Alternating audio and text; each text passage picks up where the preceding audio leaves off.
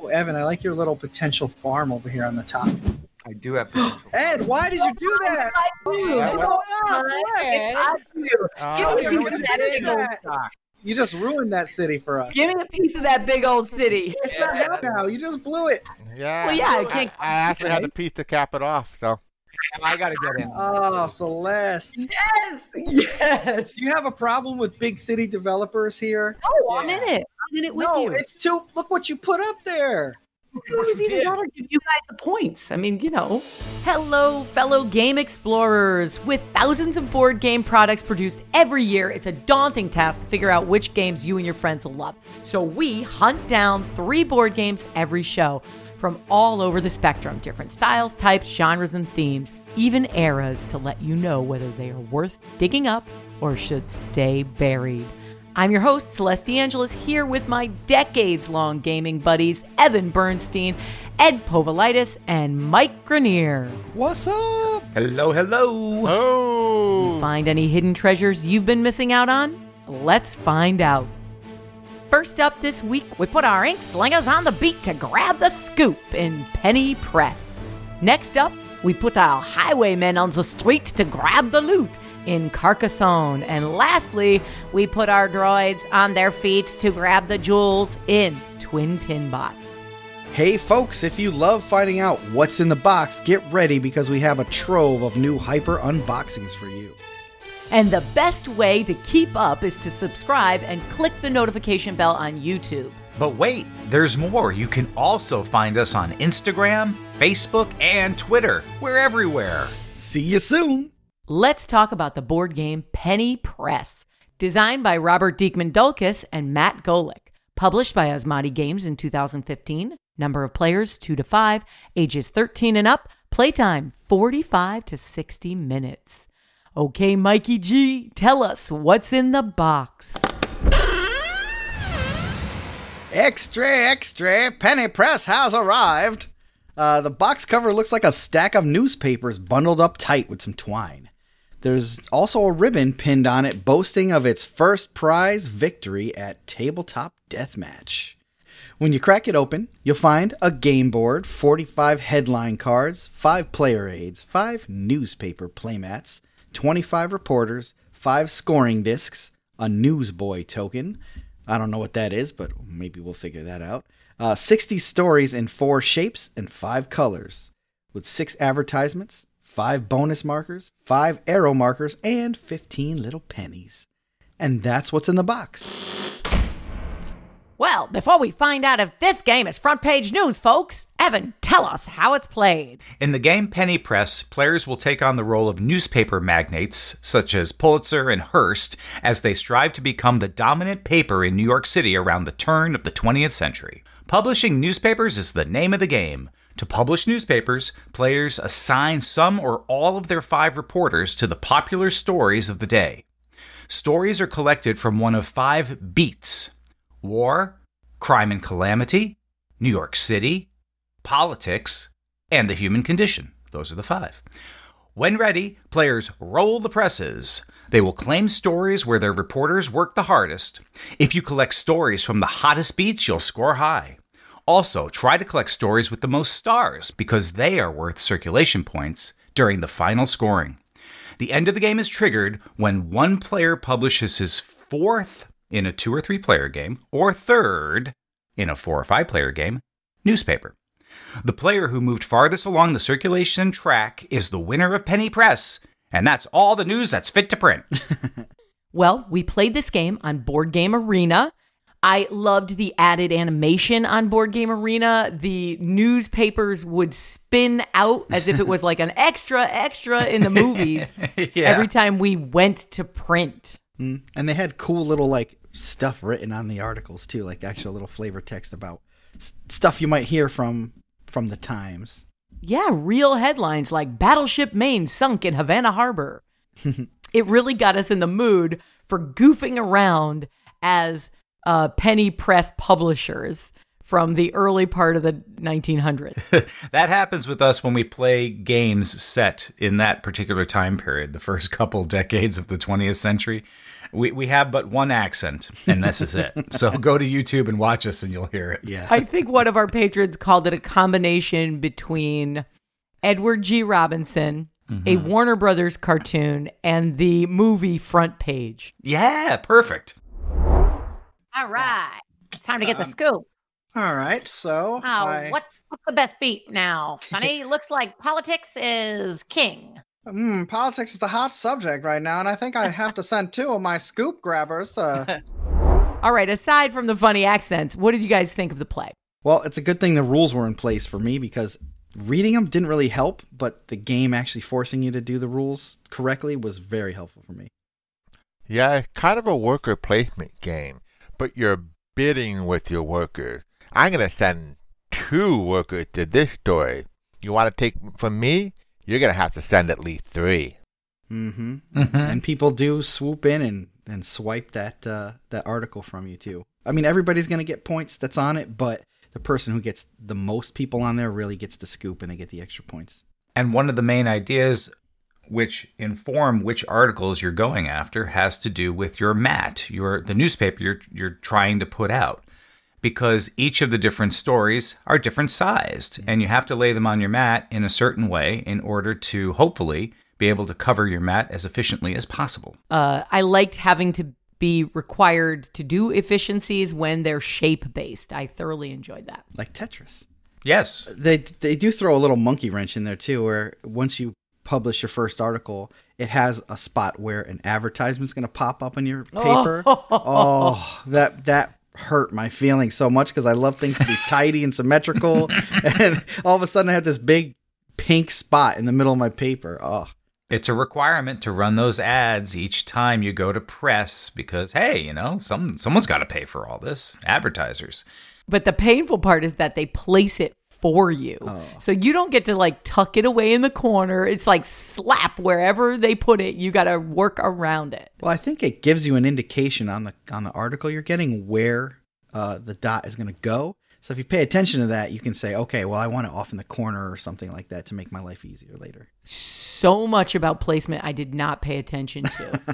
I know that, Mike, you had trouble with understanding the shapes and colors on the articles? Yeah, so and Ed probably knows more than I do, but when I saw that each article has 3 different shape and color things on it, and I thought that was just a guide of a good way to fill up your paper, I didn't realize what it was for. What was that for, Ed? Every time somebody goes to press, and actually part of the setup of the game, there's a deck of cards with the article on them, and they indicate which bonus gets more bonus points. They indicate which stories get onto the board where you can actually run for them. And, of course, it tells you where the advertising spot needs to go. Oh, that's how the board was getting populated. Okay, that makes a lot more sense now. Meanwhile, all I'm doing is rushing to press as fast as I can. And I loved that we could control how fast the game moved by going to press, because after the 3rd time someone goes to press, and you get to choose whenever you want to go, although, you've got to work with whatever articles you have at the moment you go to press, which could be totally to your detriment. Oh, yeah. If you haven't planned properly. But as soon as the 3rd time someone goes to press happens, then the game ending is triggered, and there's just a couple more turns after that, right? For every other player. And all the other players get 2 more opportunities to do the final things. Evan, of course, found a way to torment me in this game. I had 2 guys on an article. I'm about to go to press, and all of a sudden, Evan shows up with 3 guys. And then, at every turn, I was like, man, Evan is just poking me right in the eye. Evan, did you feel like you were poking him in the eye? Yes. Yeah. It wasn't my fault, because he happened to have his reporters on the news stories that I absolutely had to have. I had, if I wanted any chance of trying to win the game, which I didn't, I had to go after the same stories that Mike had his reporters on those same stories. So I had to up it. I had to up the stakes. No choice. It makes sense because the stars that are on the articles and what aspect aspects that they're reporting on is important for the bonus points, and those bonus points are significant. Holy cow, they were significant. We were watching Mikey cry the whole game because he was so far behind. And the next thing we know, the end game is the end happens and his points shoot through the roof and he wins. Yeah, I was kind of pulling an Ed Povey where I just wanted to look non-threatening the entire time, so people leave me alone. Sure. Oh, he's getting crushed. He's getting crushed. We'll just leave him alone. I was like, bonus points. How many bonus points were they, Ed? Like, the score was incredible at the end. Doubled his score, I think. It was 16 points, I think he got, and that was because 16 out of how many? Out of 45. And if you look at the top of the card, it indicates which type of story is going to have more bonus points at the end. And whoever has the most of that type of story earns those bonus points. So somebody's been reporting on war stories most of the time, and that's where the stars come in. And war stories end up being worth 10 points at the end of the game. Then that's 10 bonus points for that person. Yeah, that's the only reason I came over the top at the end was because I had the right article. And it's a really cool way to get people to interact with each other, because you're going to see what's going to be worth more and fight over it, and it makes it even more valuable. And that's exactly what happened. Evan and Mikey were fighting over those valuable bonus points. And I was trying to see if I can make up for getting a variety of stuff, but it didn't quite work out. The strategy there kind of reminded me a little bit of Las Vegas, a game we played a while ago, where you can place a lot of your dice up front, but if you wait, just like in this game, if you wait and place your meeples slowly, you'll probably get more articles that way. The only trick is if somebody like Celeste is playing and is rushing to print all the time, then your slow strategy of let me just see where everybody else is going and then I'll control what articles I can get by using my meeples last won't work as well. Yeah, that's exactly what happened to me. I was trying to get the articles that no one is fighting over. This way I can just put one reporter on that story and get it, and then get a lot more articles. But Celeste was just like, yeah, print. I'm like, come on. If you don't know this by now, Celeste is somebody who is not afraid to ignore all forms of intimidation and just kick the door right down in your face.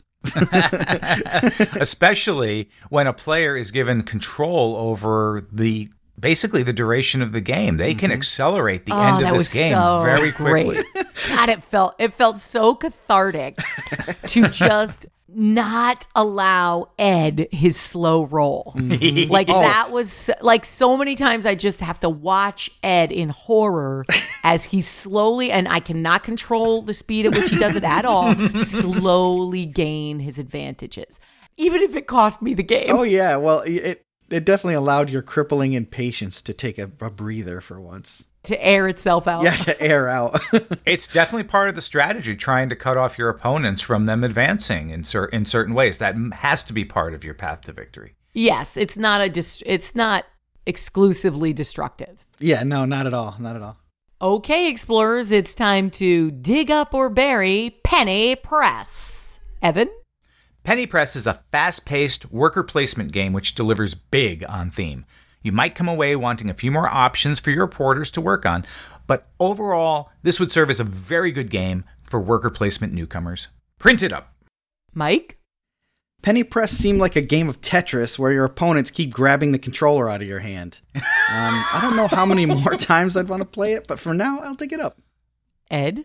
Penny Press is a light strategy game that has fun bits of planning, optimizing, and scooping your opponent. I'll dig this up there. Get the scoop on the news again. Don't wrap the fish with this one, folks. It's worth the penny. Dig it up.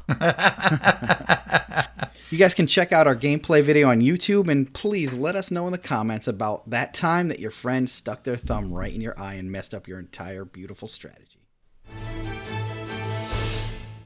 Let's talk about the board game Carcassonne, designed by Klaus-Jürgen Wrede. Published by Hans im Gluck and Z-Man Games in 2000. Number of players, 2 to 5. Ages 7 and up. Playtime, 30 to 45 minutes. Okay, Mike, tell us what's in the box.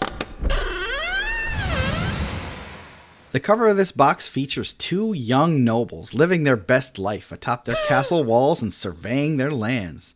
One of them's looking back at us smugly, smiling as if to say, "It's okay, I'm just better than you." It's true. It is true. She's looking at you like, the standard version of this game has a start tile, 71 land tiles, 40 follower meeples, and a scoring track. Nice and simple. If you got this game before 2010, some of the versions of the base set had the River expansion, which has 12 river tiles. In 2014, a new version was released with a new worker called the Abbot, only available in that edition. So, depending on when or where you obtained Carcassonne, that's what's in the box. But before we tell you if this French countryside is worth the visit, Evan, tell us how it's played. Carcassonne is a tile placement game set in a beautiful southern French landscape. Players draw and place a tile, one tile at a time. The tile might feature a city, a road, a cloister, grassland, or some combination thereof, and it must be placed adjacent to tiles that have already been played in such a way that cities are connected to cities, roads connected to roads, and so forth. Having placed a tile, the player can then decide to place one of their meeples on part of that tile. On the city as a knight, on the road as a robber, on the cloister as a monk, or on the grass as a farmer. So they become that type of meeple upon placement.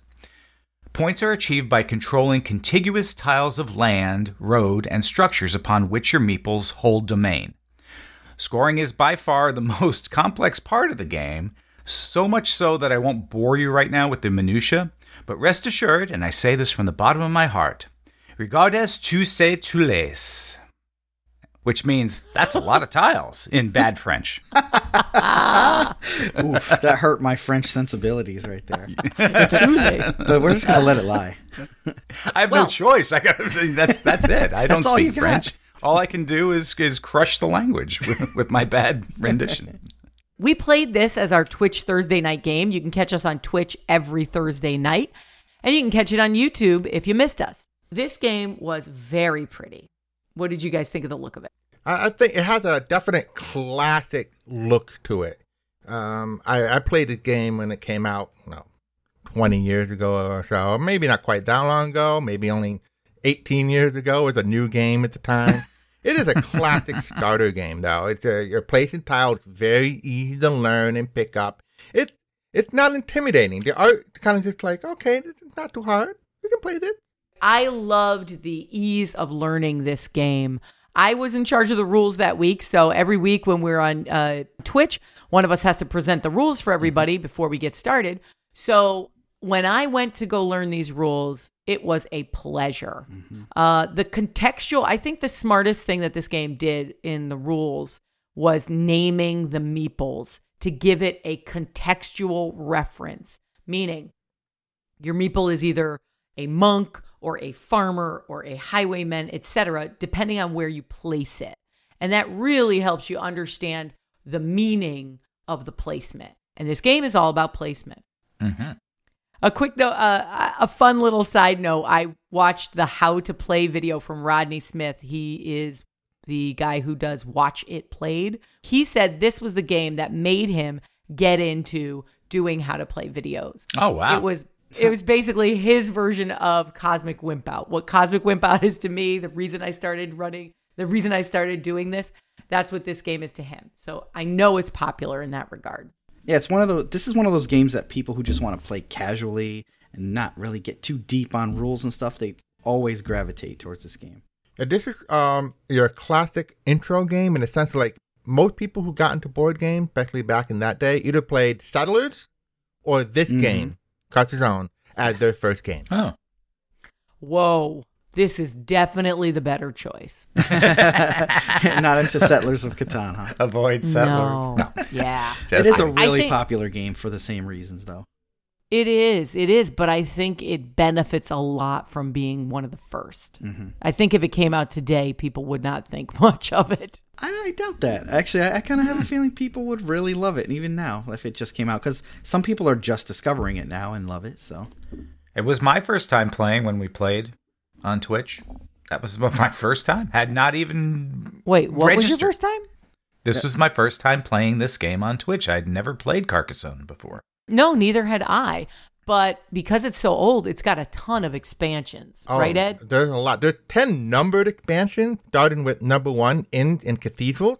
And just in 2017, number 10, Under the Big Top, was released. And there are many, many, many mini expansions for this game. Under the Big Top? Big Top. Is it That the sounds circus come to awesome. the circus come to town or something? That's crazy. Are there tents on the board that you have to build? I don't know the rules of it. I just know that it exists. It's not a game I played that much. I've only played it with a few of the expansions, like the river. All right, everybody out there, look it up and tell us all about it, because this sounds really, really intriguing. The tent has been pitched outside the town, and the performers are ready to thrill the crowd with their death-defying stunts. A new world of excitement awaits under the Big Top. So when you place the meeple, what does it become? A clown? And a carny? Just like... A barker? Awesome. Well, I mean, the expandability of this game is so obvious that you could have 50 expansions and come up with even more. It just totally makes sense. Well, Evan, to your point, there's over 100 expansions listed on Board Game Geek. A lot of them are fan-made, but... Whoa. Fan-made. Invent your... Sure, why not? Invent your own expansion. Go for it. Wow. It's that malleable. It's that, it's that fungible that you can turn it into practically anything you want. Anything. You can do like a D&D expansion of it where there's monsters out there. Sure, you can have caves and dragons. Wow. A whole new world.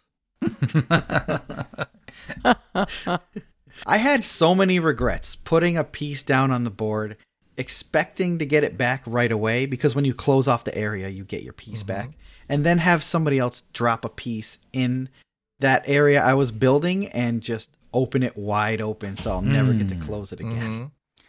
Evan. Yeah, Evan thinks that is a press your luck element. I do think it's a press your luck element. And what I mean by that is that you've established your domain by placing your meeple in a certain area. But then what do? Do you continue to try to further expand that area of control with leaving it open for more tile placement? Or do you risk leaving it open where someone will come along and blam, cut it right off and lower the amount of points that you were otherwise hoping to be able to get out of having placed your meeple there? Or even worse, try to weasel their way into it so they get the same points you get.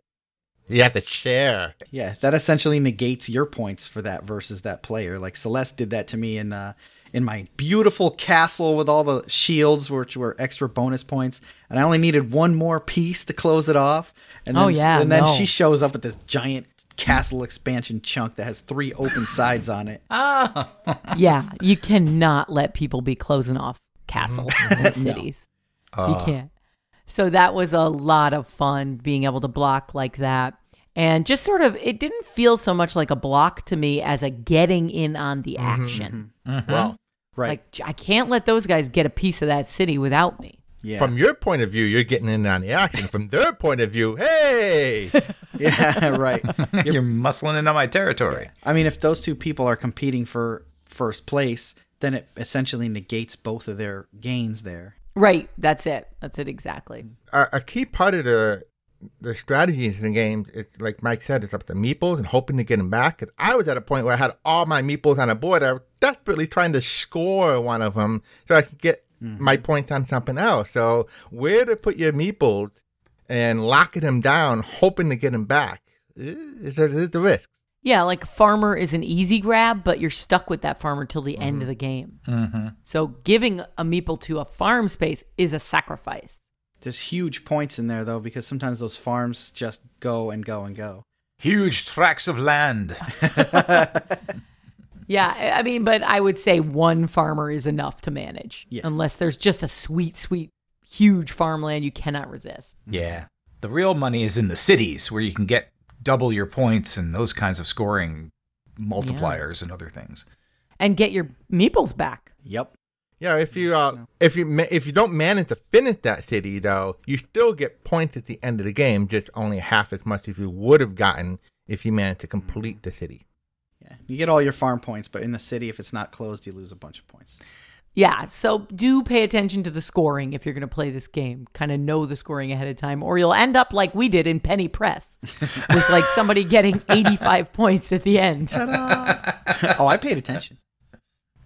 Yeah, me too, which is why I won. Oh, Yes, you did. Penny Press? Oh, in this? Oh, yeah. No, I won Yeah. Penny Press. You crushed Right. in this. Right, because again, I attribute it to ease of learning. Yeah. Okay, explorers, it's time to dig up or bury Carcassonne. Ed? This classic game was fun to come back to after many years of not playing it. It holds up very well. It's a light tile placement game, and it's nice to dig up again for another go. Mike? This is a game I always feel like I have a great plan for, but never seem to win. But despite that, it's easy to teach, fun to set up, and fun to play, so I say dig it up. Evan? Carcassonne was fun. I really enjoyed this tile placement game. It has lots of replayability, and despite the complex scoring I felt, it's magnifique. Créusle. Which is dig it up in French or not, but that's what I think it is. Yes. We don't mind complex scoring. We're bridge players. True. Oh boy. Yes, you're right. You're right. I don't think we touched on enough how pretty this game is. That is another reason why it makes such a nice gateway game. This is a pleasant, pretty little jaunt into the French countryside. Dig it up. If you have thoughts about Carcassonne, we would absolutely love to hear from you. You can check out our playthrough on YouTube or hit us up on Instagram, Facebook, or Twitter. Let's talk about the board game Twin Tin Bots, designed by Philippe Caire, published by Flatline Games in 2013. Number of players 2 to 6, ages 10 and up. Playtime 50 minutes. Okay, Mike, tell us what's in the box. The box cover shows a happy red robot running away with a crystal on his back, tossing a wrench to a smiling yellow robot. Just two robo buddies having some fun, right? Spoiler alert, they are not playing, and they are certainly not friends. Inside, you'll see 13 special order tiles, a dual-sided game board, 3 countdown counters numbered 1, 2, and 3, a dual-sided crystal track, an active base token for the advanced 2-player variant, 18 transparent plastic crystals, 3 rock tokens, 6 bases for 12 plastic robots, 3 blob tokens, whatever those are, 6 programming boards, 6 teleport tokens, 96 order tiles, and 3 mud tokens. And that's what's in the box. Well, before we power up the actuators on this review, Evan, tell us how it's played. Twin Tin Bots is a robot programming game. Set in a world where crystals sprout from the ground, corporations are invested in crystal mining. You are the robot programmer for your corporation. Screw it up, and they'll send you to the spice mines of Kessel. Now, in the game, each player programs 2 robots to harvest crystals from the game board and bring them back to their corporate base. The catch is that robots repeat their programming, but changes to the program from turn to turn are limited, as in you can only make 1 change per turn. And unleash the hilarity of this game. Robots can also interact with other robots, so even the best laid plans can end up slightly different than expected, or very different. The player who harvests the most valuable crystals win, and they get to retain their job as programmer of the most efficient Twin Tin Bots in all of Crystaldom. Thank you. I wrote that. Nice. Beautiful. Why is it called Twin Tin Bots? Because you're running 2 robots. You're in charge of 2 robots. At the same time. Now, I didn't get a chance to play with you guys, unfortunately. You would have one loved of this. those. You would have loved this game. I know. How dare you play without me? How dare you? Robo Rally is one of my favorite games. How close to Robo Rally is this It's game? kind of like Robo Rally Lite. You are programming 2 different bots, and they do whatever you tell them to do. To the letter.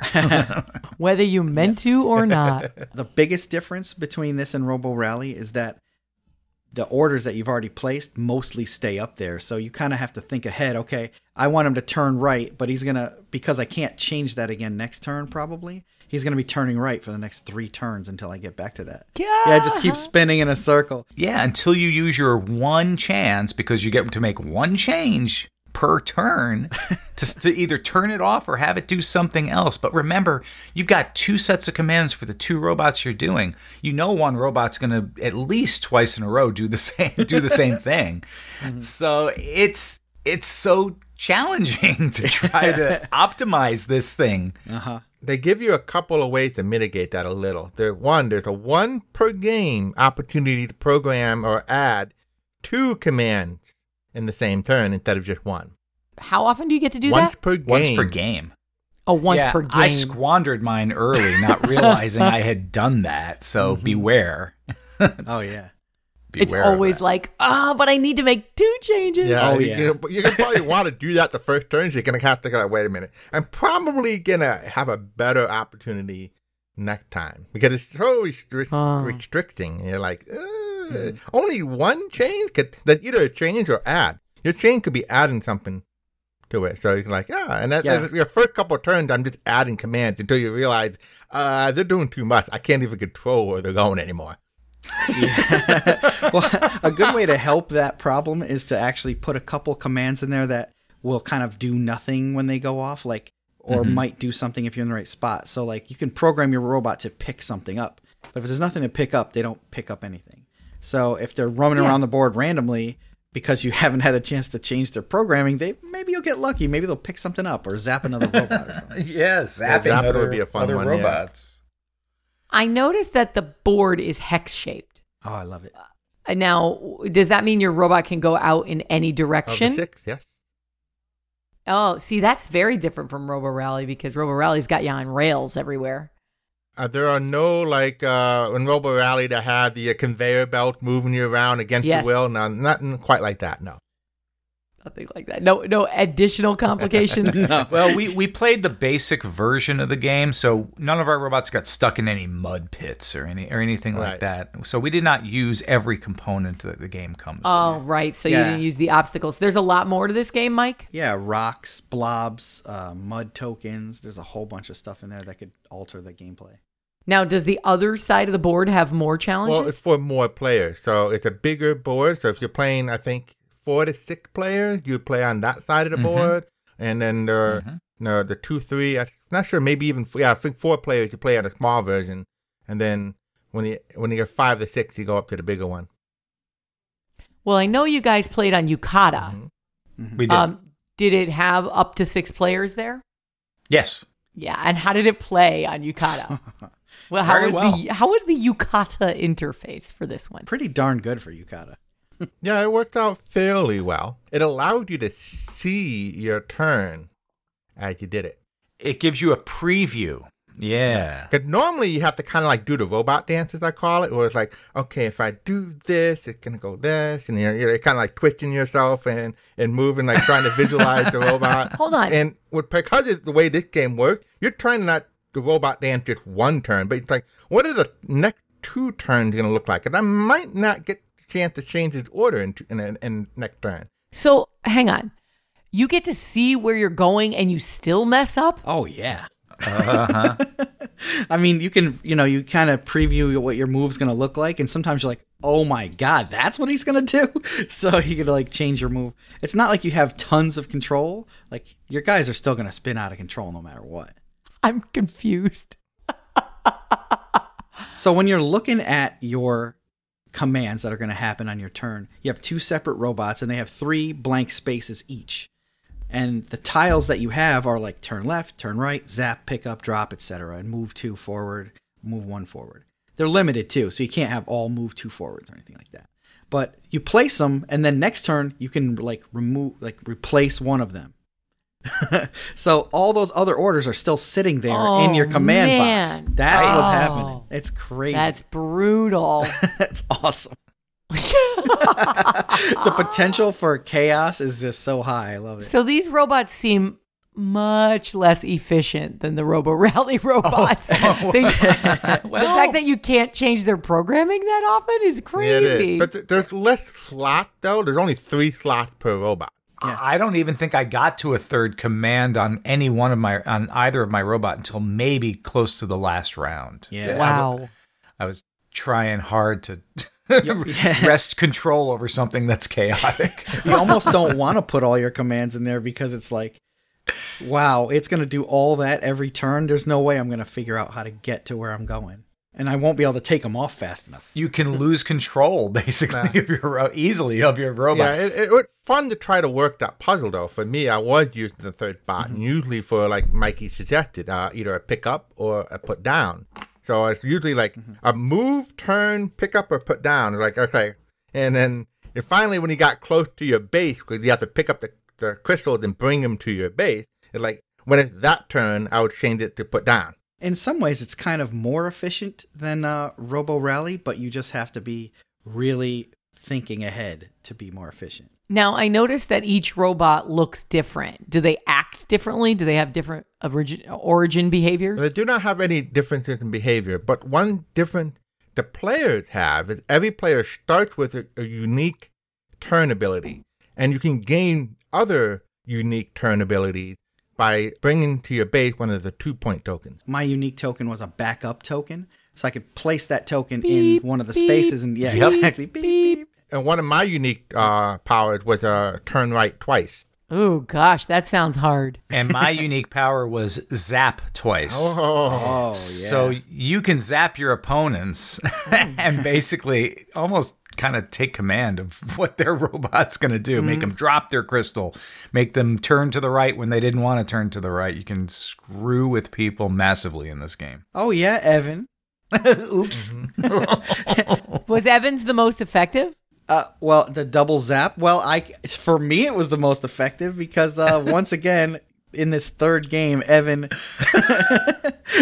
he zapped me and stole my gem in the same turn. I was carrying one so close to getting it home, and he's like, zap, give me that. I'm glad Evan's catching the vitriol this week anyway. It's usually me. Yeah, it's usually whenever it you. comes to Mike. Oh, totally. I tell you what, though, it did not help me achieve victory in the game, but it sure as hell was fun and funny. Oh, yeah. No, he wasn't the only one. I actually stole a gem from Mikey, too, just because it was convenient. Oh, yeah, no. I got robbed hard in kick this game. him, kick him while he's down. So one little downside about the game compared to Robo Rally is that the turns are sequential. So it's not like everybody does everything simultaneously and then see what chaos happens. Everybody takes your turn one at a time. And if it's a 6-player game, you're going to have to wait for 5 other people to do their turn before you get to go again. So it might be a little bit too much of a wait in a large count game. Right, Celeste? Yeah. I mean, did they take a long time to do these turns? Yeah, it took me a while for some of my turns because there's just so much going on and you're trying to say, okay, I want to be 3 turns to the right, 3 turns from now so I can leave that. But I want to be moving forward here now, so you're just like constantly trying to think ahead. It can really slow your turn down. Oh, and Celeste, I did one turn in which I programmed the wrong thing. I misread the icon. I wanted to grab a gem. Instead, I wound up releasing a gem, so nothing happened. And for me to get back to the point just to pick that gem up again, because my robot was also turning and moving, it took like 4 turns to get it back to that point. Yeah. So if you miss your opportunity, it's not at all easy just to go, okay, next round I'll correct this. You may be screwed. Oh, yeah. But even though you got to preview it? Yeah, yes. I fast forwarded over my preview. I was antsy. Yeah, you were so confident about your move. Yeah, I was. I'm like, oh, this is easy. Pick up a gem, no problem. Boom. Oh, wait, what did I do? No. So that's on me. Totally on me. Okay, explorers, it's time to dig up or bury Twin Tin Bots. Evan? I had fun and some laugh-out-loud moments playing Twin Tin Bots. It's challenging, yet not frustrating. Celeste, you would have loved this game, and I'll play anytime you want on yukata.de. Mine it up. Mike? Twin Tin Bots gave me some of the same anxiety and hilarity as Robo Rally, but in a nice small package. Anxiety. Dig it up. Ed? This game was fun, and it's a light game, and it has some of the elements of Robo Rally. I'd play this again if somebody brought it to the table, but I'd rather dig up Robo Rally if I wanted to scratch that programming itch. If you have thoughts about Twin Tin Bots, we would love to hear from you. We are on social media at everything. Twitch, YouTube, Instagram, Facebook. Anything else, guys? MySpace. Check out our MySpace profile. Put a letter in the mail. I'm sure our address is on our website. Our P.O. boxes. Oh, yeah. You should check this out on YouTube and let me know if this game would be anxiety-inducing or fun or both. And that brings us to the end of our show. We look forward to hearing about all the game exploring you've done. We really love hearing from our audience. If you'd like more perks and content from our show, including exclusive episodes of our patron-only podcast, Bonus points! Bonus points. then go to our website and click on Become a Supporter today. If you get a chance, please leave us a rating, a review, a like, a shout out, anything, anywhere on any social media. It really is helping us grow. Happy gaming, explorers. Hey, Program thank you for that, correctly. Crystal. I'd like to make a formal apology now to my robot overlords for the behavior of my friends here. I'd just like to say that I admire you, and when you take over the Earth in the future, I'll be willing to serve. Thank you very much. Your comments are recognized. Your comments will not save you.